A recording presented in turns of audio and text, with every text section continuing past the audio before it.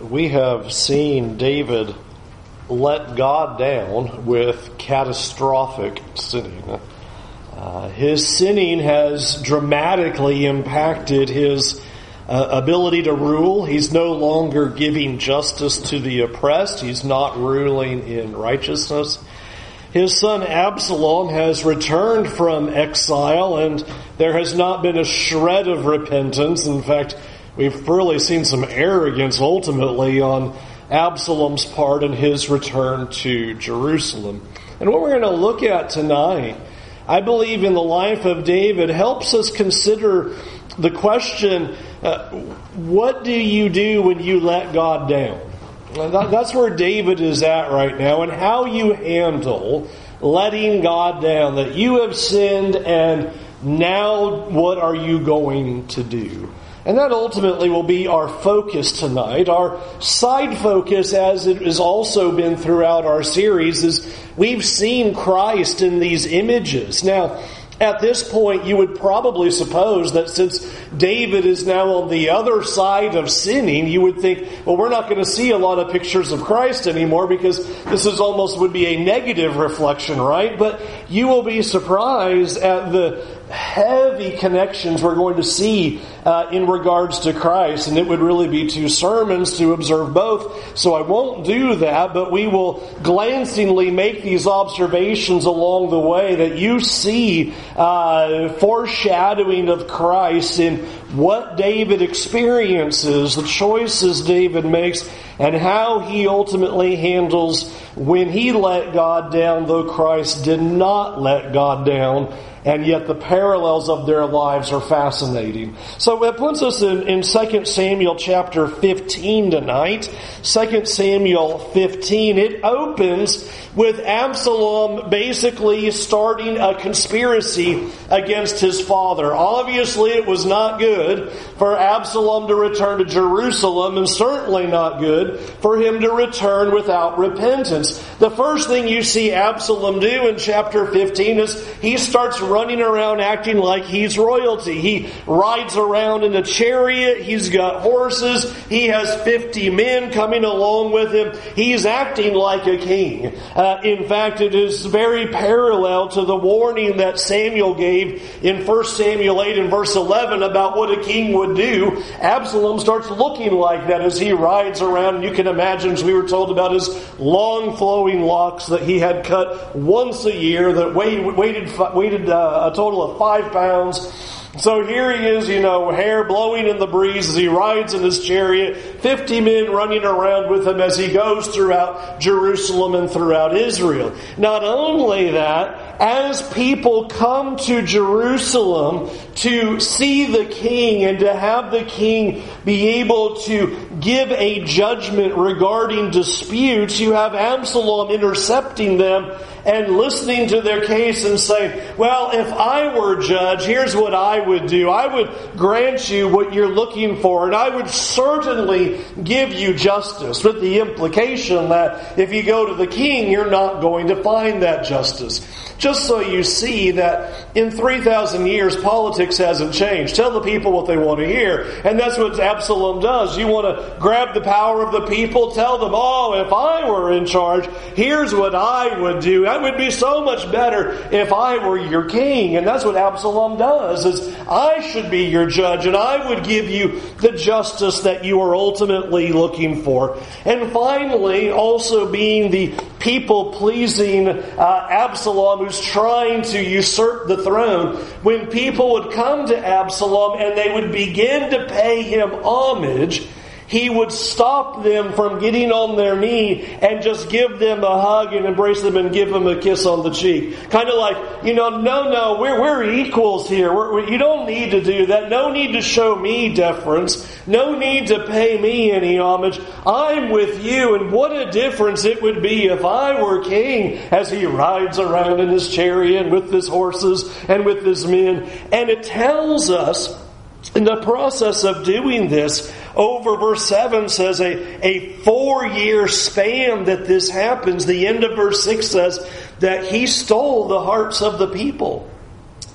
That he's winning people over. 4 years of just, if I were king, Oh, if I were in charge, I would be a better judge for you than what you have. And oh no, don't treat me any differently. I'm nothing special. And so you have that going on for years, that you have then him stealing the hearts of the people, and he even steals David's trusted counselor Ahithophel. He will be important in a few chapters. We won't really pay attention to him tonight, but just to know that even one of his close counselors, a close advisor of his, even turns against him and now sides with Absalom. And so what you have is really this conspiracy becoming complete to such a degree that we're told in verse 7 that what he's going to basically do now is he is going to go to Hebron to worship. David, I'm going to go to Hebron and worship. Can I do that? And, sure, you can go ahead and do that.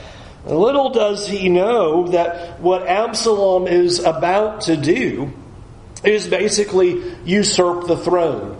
As he goes then to Hebron, Absalom has secret messengers, verse 10, all throughout the tribes of Israel. And he says, when you hear the sound of the trumpet, I want you to proclaim throughout all of the land, Absalom is king. And so that's exactly what happens. Absalom takes 200 men with him who were invited guests. They didn't know that they were a part of this whole thing that was going down, but there they go with him there. And Absalom then goes about doing that. And it says at the end of verse 12, the conspiracy grew strong and the people with Absalom kept increasing. So he makes his proclamation, no, I am the king. And everybody follows along with that. In doing that, a messenger comes to David in verse 13 and just simply says, you've lost all the people. The hearts of the people are with Absalom, and they are not with you. And so David tells all of his servants who are in Jerusalem, we need to evacuate. It's time to go, because he knows that if Solomon has all the people, if he's got the army and he's got the hearts of the people, all that Absalom has to do is then make his invasion into Jerusalem, and he can just simply take over, wipe out David, and wipe out anybody who is on David's side. And so David says, here's what we need to do. We need to get out of here. And that's what you see him in the process of doing, is he gathers those who would be with him, the servants in verse 15, and they begin to make their way out. He leaves 10 concubines behind. People are often troubled by that in verse 16. Why is he leaving 10 of his concubines behind? But it's a symbolic gesture that what David is doing is not giving up the throne. By leaving something in place, it's almost as if to say, this is still my kingship, and though I'm leaving Jerusalem and leaving the palace, I'm not just giving it over to Absalom. That in David's mind, this is a temporary thing, and he is going to leave for a time, and so he leaves them behind as that symbol. And in doing this, it is interesting that the next paragraph really starts talking about all the people who begin to pass by David. There are so many who want to join them. And what's notable is that a great many of them are from Philistia. That's the people who are listed when you read there in verse 18. All of those names, these are Philistines. If you remember, David spent a lot of time in Philistia. And when David becomes king, it appears that many of the Philistines from those various cities came and became part of Israel. And so they begin to go with David, and David says, no, you stay here. You just got here, basically. You just are enjoying Jerusalem and enjoying the throne, and you just stay here. And the words that are said to him are one of the powerful themes. There's two big themes in this, and this is one of them. If you notice it in verse 21, it says, Attai answered the king, as the Lord lives, and as my Lord the King lives, wherever my Lord the King shall be, whether for death or for life, there also your servant will be. Here's the definition of being a true follower of the King.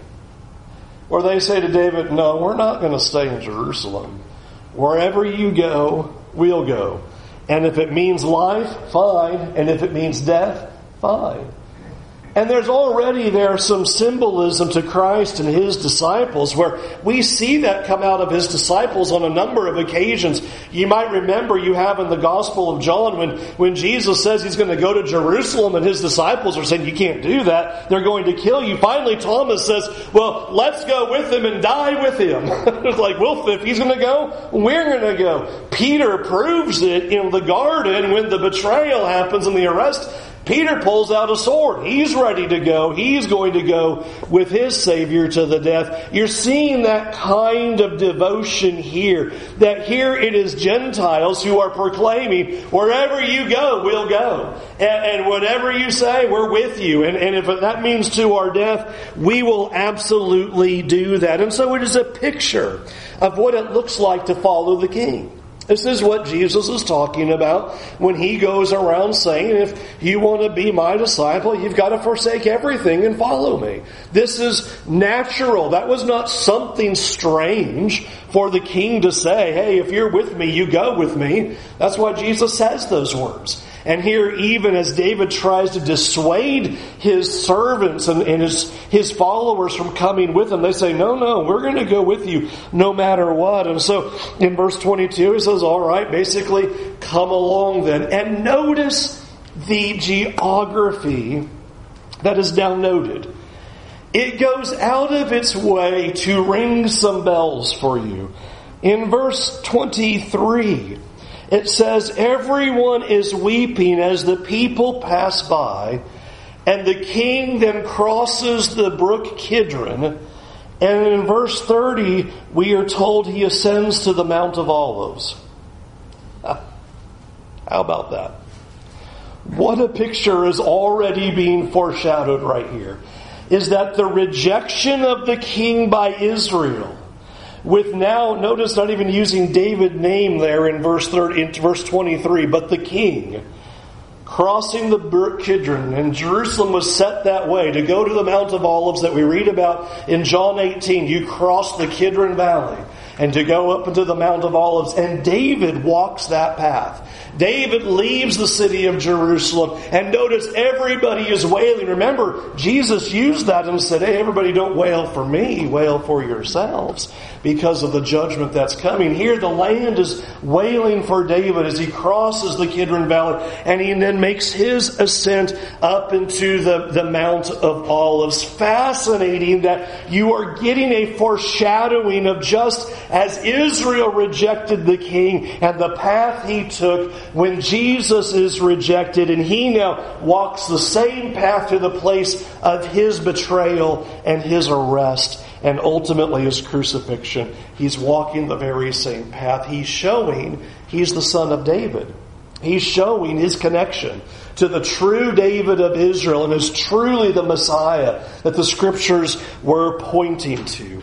Now, one of the things that helps us to see another parallel here, we need to ask kind of a question, I think, to be able to see it. And I think it's an important question to consider because God has enthroned David. David is the rightful king. He belongs in Jerusalem. He belongs as king. That is indisputable. That is without question. And so the question that I think is implied here, why doesn't David fight for the kingship? Why doesn't David say, I'm king and I'm staying right here?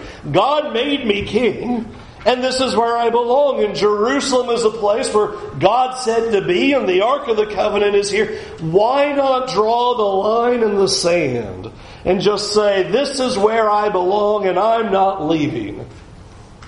I think it's something to consider. Because I think the answer that is provided is one of really the big messages of this chapter. What happens in the midst of verses 23 to 30 is you'll notice in verse 24 the priests come out and they are bearing the Ark of the Covenant and they offer sacrifices to God.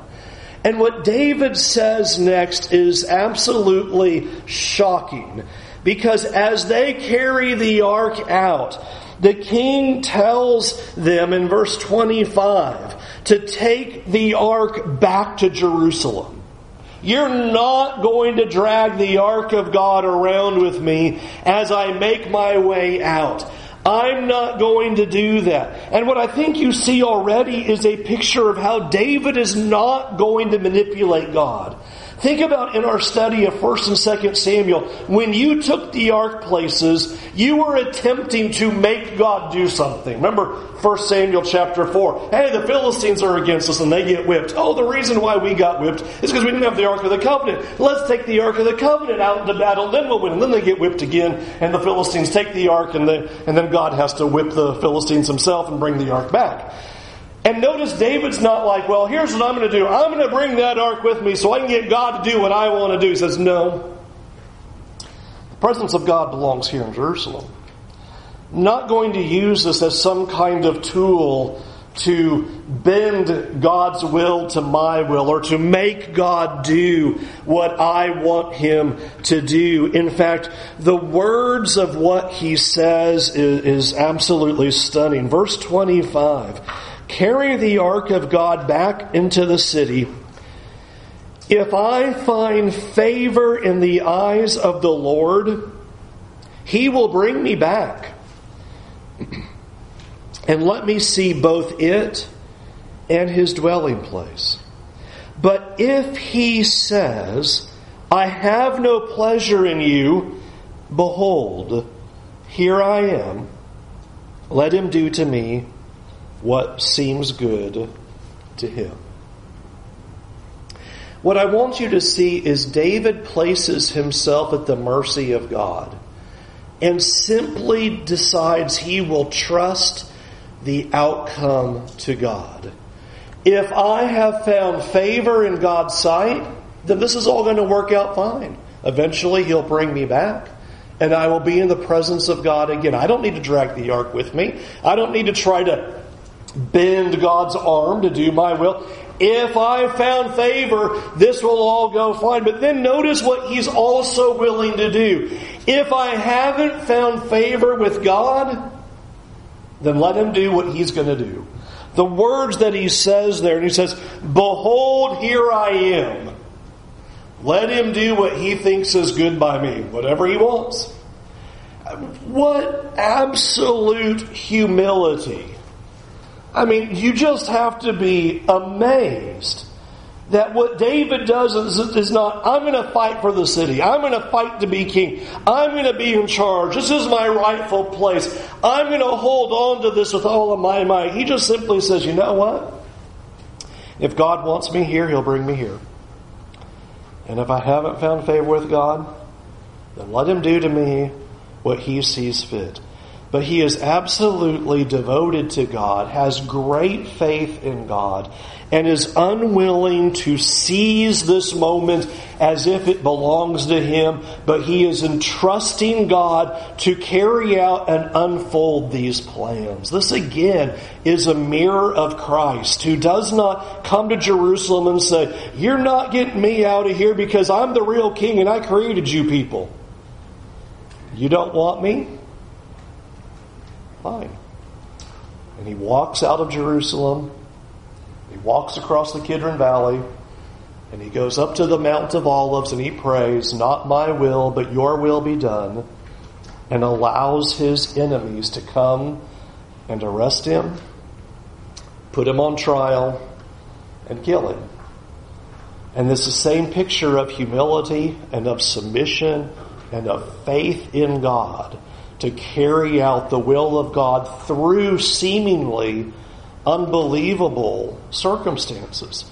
We would read this and say, how can this be right for this to happen to David? David should be on the throne, and yet God is at work. And David understands that. David is willing to accept that. In fact, it is even more interesting to underscore the connection to Christ yet once more. A messenger comes to David in verse 31, right here in the midst of this paragraph, and says, Ahithophel has gone to Absalom, which is then the informing of the betrayal that is complete. is that your closest companion, your advisor that you had, he's not even on your side. He has gone to Absalom's side. And here he is on the Mount of Olives, getting the news of this betrayal. And notice what he does. David, in verse 31, he prays. He prays to God. O Lord, please turn the counsel of Ahithophel into foolishness. And so you are seeing these mere images of David and Christ happening here. And you are seeing pictures of humility and submission. And what we are seeing with David is so powerful that in all that is going on in his life and what is happening to him because of his sin, he's accepting. And chapter 16 underscores that idea even stronger of what that message is, of what we do when we have let God down. Two sad statements are made really in chapter 16. Two paragraphs that describe really this cascade of problems that have continued. In chapter 16, we read about Ziba, verse 1, who is the servant of Mephibosheth. Do you remember him? And do you remember Mephibosheth? Remember earlier back in this account, we saw that David wanted to do good to the house of Saul, to the house of Jonathan. Is there anybody left in Saul's house to do good by? Yes, there is the son of Jonathan, Mephibosheth. He's crippled. And remember, Mephibosheth has nothing to offer. You would think that he would be killed by the new king, because that's what you do in ancient Near Eastern times, is you kill off anybody of the prior lineage so that there's no threat to the throne. And rather than doing evil by Mephibosheth, he brings him into his palace and says, you're going to eat at my table all the rest of your days and enjoy all the blessings of being at the king's table. Well, Ziba here now comes to David, and you will notice in verse 1 that he brings just a truckload of resources essentially for David. Here's some food. Here's what you need as you're leaving Jerusalem. And David asks, well, where's your master? Where's Mephibosheth? And the answer that Ziba gives is simply, he stayed in Jerusalem hoping to become king again. With all of the overthrow that's going on and the turmoil that's happening, the reason why he didn't come is because he's hoping to be established as king again. Now, I won't do a whole lot here because a little later that's going to be thrown into question about that. But I want you to imagine being David for a moment here at this scene here, where someone that you have shown absolute grace and mercy to, all that you've done is good. You've poured out blessings on this man, and what you hear in return is disloyalty. No, he's not with you. He's not coming. He's hoping to seize the opportunity to be king. And in fact, the paragraph ends there in verse 4 by saying that he now turns everything that had been given to Mephibosheth over to Ziba. We won't say a whole lot about that here. Just hold that in your head for a few weeks from now. But really sad to think that Mephibosheth would not be loyal for all that David had done. The disloyalty gets worse in verse 5. Here is this man named Shimei, and we're told here that he came, into verse 5, and he cursed continually. He is part of the house of the family of Saul. Verse 6, he's throwing stones at David and all of David's servants and all the people and all the mighty men. And listen to what Shimei says in verse 7. Shimei said, as he cursed, get out, you man of blood, you worthless man. The Lord has avenged on you all the blood of the house of Saul, in whose place you have reigned. And the Lord has given the kingdom into the hand of your son Absalom. See, your evil is on you, for you are a man of blood. So just imagine, here's this guy shouting that out. while he's throwing rocks. Notice what Abishai says in verse 9. Abishai, the son of Zeruiah, said to the king, "Why should this dead dog curse my lord the king? Let me go over there and take off his head." Think about the scene. This is the king, and you are throwing rocks, throwing dirt, laying out curses, calling out to him, "Oh, you're a murderer, you're getting what you deserve," throwing all this dirt in the air. And Abishai says, let me just, let's just be done with him. Let's just be done with him. Listen to what David says. Verse 10. "What have I to do with you, O sons of Zeruiah? If he is cursing because the Lord has said to him, 'Curse David,' then who shall say, 'Why have you done this?' And David said to Abishai and to all his servants, 'Behold, my own son seeks my life. How much more now may this Benjamite? Leave him alone and let him curse. For the Lord has told him to. It may be that the Lord will look on the wrong done to me, and that the Lord will repay me with good for his cursing today." And I'll add on there just that next verse in verse 13 that says he didn't just stand there and do this. The whole journey, Shimei is throwing dirt, throwing rocks, and cursing the king as he goes. Do you notice that David said, "For this wrong that has been done to me"? If you think about what Shimei says for a moment, he doesn't say anything that's right. Well, listen to what Shimei says and think about it. "The Lord has avenged on you all the blood of the house of Saul." Who of Saul's house has David killed? Nobody. No, in fact, all that have died has been against David's will. Joab's been doing things like that, but not David. David has not been the one to instruct that. David was not the one that wanted Ishbosheth killed. He had made terms of peace with him. Furthermore, when it says, "See your evil that is on you, for you are a man of blood." Again, what has David done to deserve this kind of slander? What I want you to see is even what Shimei says, though it is false, David does not stand up and say, "You're a liar, Shimei. Go get him." Never mind I'm not going to put up with the cursing and the rock throwing. But now you're spewing lies. And David doesn't say, "I'm done with you. I'm going to get rid of you for all of that." Instead, what David says is, "I'm just going to accept the consequences." Did you see how he answered that? It is a stunning answer that David gives. For David to say, "It may be that the Lord has told Shimei to curse me."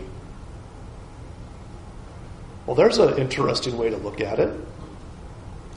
I don't know that we would look at things that way and go, well, it might be God wanting this negative thing to happen in my life. Maybe this has been done because this is God's will in this. In fact, going a little bit further, when he says there, "Leave him alone," verse 11, "and let him curse, for the Lord has told him to do it."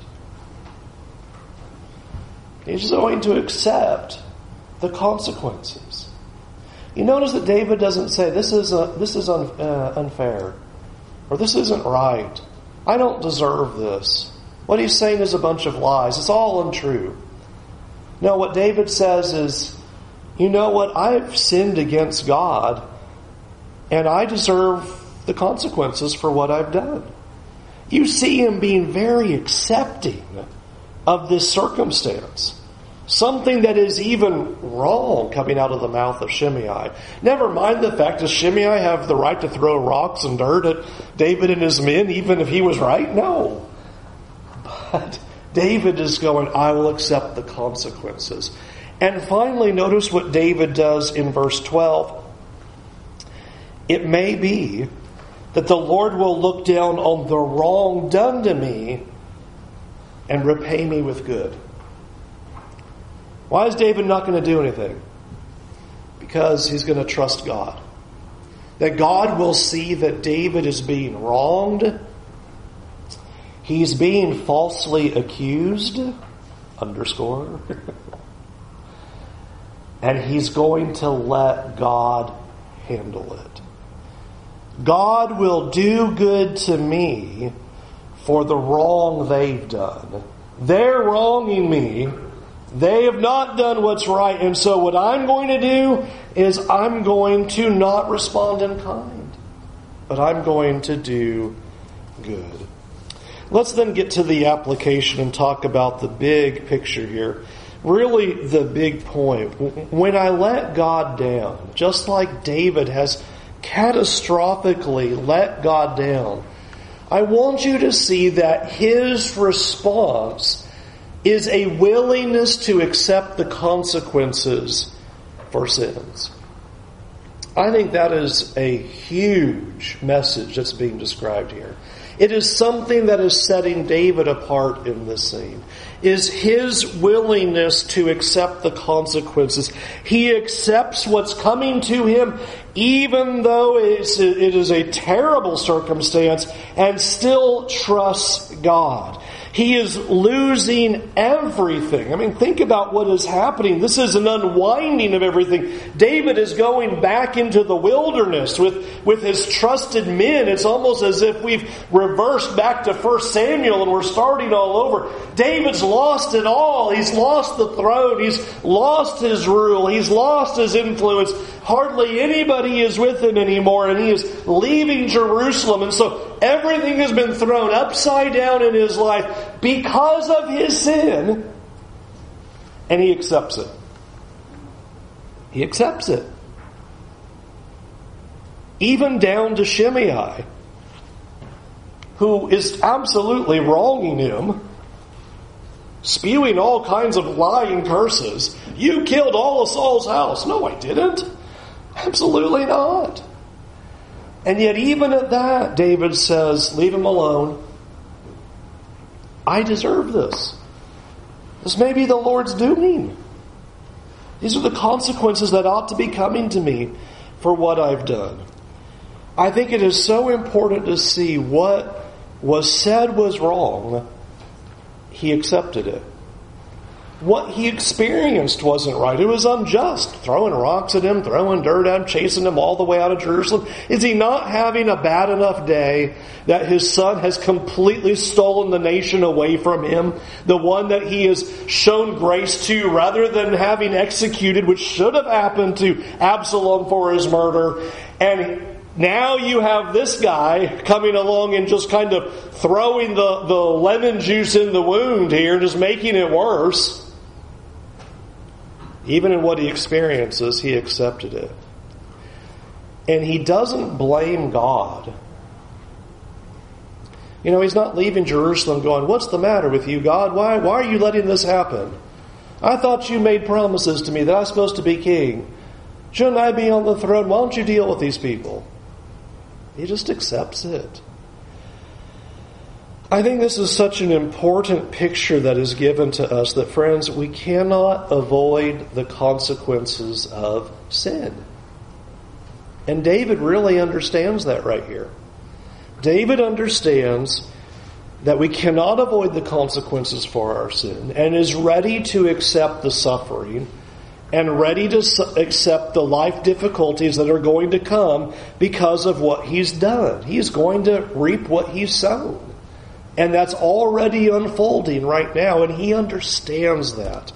And I think that is an important picture because this is why God gives us his laws. Why does God give us all of this? Why does he try to teach us what to do and what not to do? Except he's trying to keep us from having that happen in our lives. God tells us over and over again, your sin's going to bring you suffering. That's why good parents give rules to their kids, is I don't want you to have bad things happen to you. That's why God gives us all these rules. I'm trying to keep you from this kind of pain. I'm trying to keep you from this kind of suffering in your life. And he accepts that. In fact, I would like to make the strong point here that that's really what true repentance does. If we are truly repentant about our sins, if we are really honest in accepting our sin, then that also means we're willing to accept the consequences for what we've done. If we're not willing to accept the consequences, then consider, do you think we're really repentant? Now, sometimes we use God as I'm sorry, now please get rid of all these consequences because it's going to be really bad. And that's not repentance. Repentance comes with humility before God and says, I deserve whatever it is. Boy, the heart of David right here to just say, this could be from God. This could be from God. This could be God's doing. And so leave him alone and let him curse me. I deserve those curses. Even though he's saying things that are false, I still deserve these consequences. You see, this is part of the heart of David. When we speak of this concept of David being a man after God's own heart, it's not because he's flawless and blameless and sinless, but a heart like this that says, I blew it, and I'm not trying to get out of it. Accept the consequences. This is such an important concept that we see. Is that if we are truly repentant before God, if we are truly humbling ourselves before God, then we are willing to accept the consequences, accept what we have done, and deal with those things, and be fine with that. To be fine with that. We deserve it. We did wrong. And the collateral damage and consequences that come from that, we will willingly accept. And I think then what's important with that number 2 very quickly is that then we learn from that. We've talked quite a few times in these lessons is that we don't waste our suffering. One important thing to do is that when we are dealing with the consequences of our sins and we are going through suffering and we have pain because of what we've done, let's learn from that. And sometimes that is exactly what we need. It hurts, but sometimes what we need is the consequences of our sins to cause us to hit the spiritual bottom so hard that it wakes us up. And David's here. I mean, David is here. He's just lost everything. And it's not going to get much better. There's going to be a while before things reverse around again. And he simply hits bottom and says, I understand what I've done. When we let God down, number 1, we accept the consequences for our sins. Number 2, we learn from the failure. And I think number 3 then is we just don't resist the suffering. I'm just fascinated that not only does David not stay in his palace, and he doesn't just stay in Jerusalem, and he doesn't try to take the ark with him, he doesn't try to gather a whole army and go to war against Absalom, he doesn't try to defend the throne, he doesn't even try to kill this liar who's throwing rocks at him. He just accepts the suffering. He says, okay, God's teaching me something right now. And it's the most important thing we can do, is really look to God and say, God, you're teaching me. And to truly trust in the words that David says in verse 12. It may be that the Lord will look down on the wrong that's been done to me and repay me good. Now, unfortunately, when we go through the consequences of our sins, there's a lot of things that may be said and done that are unfair. Some things will be done that aren't right.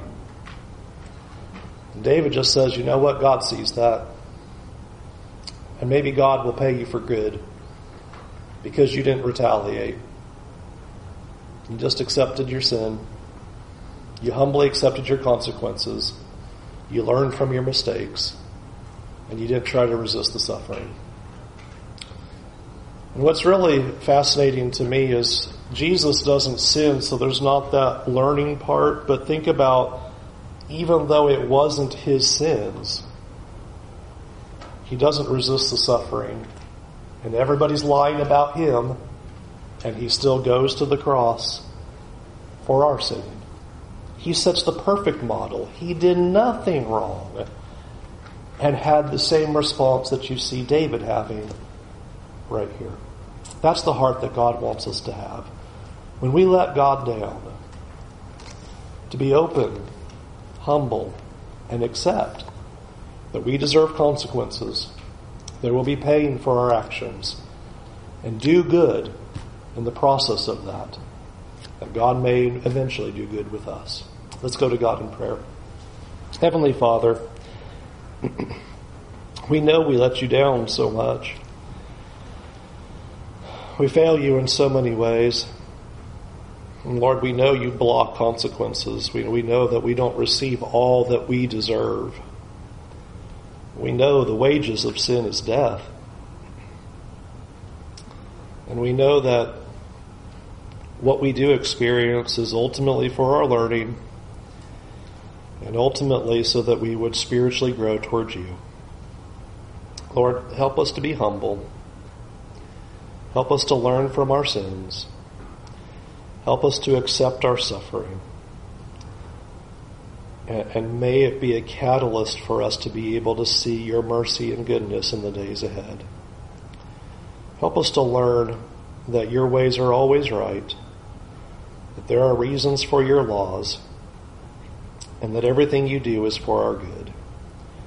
And Lord, we pray for a heart like David that simply submits to you, doesn't grab onto the things of this world. He doesn't care about who he is. He just simply cares about you. God, give us those hearts. We pray for forgiveness for as often as we failed you. And Lord, we pray that we would use our suffering and use the pain that we experience because of what we've done to be better servants of yours. In Jesus' name, amen.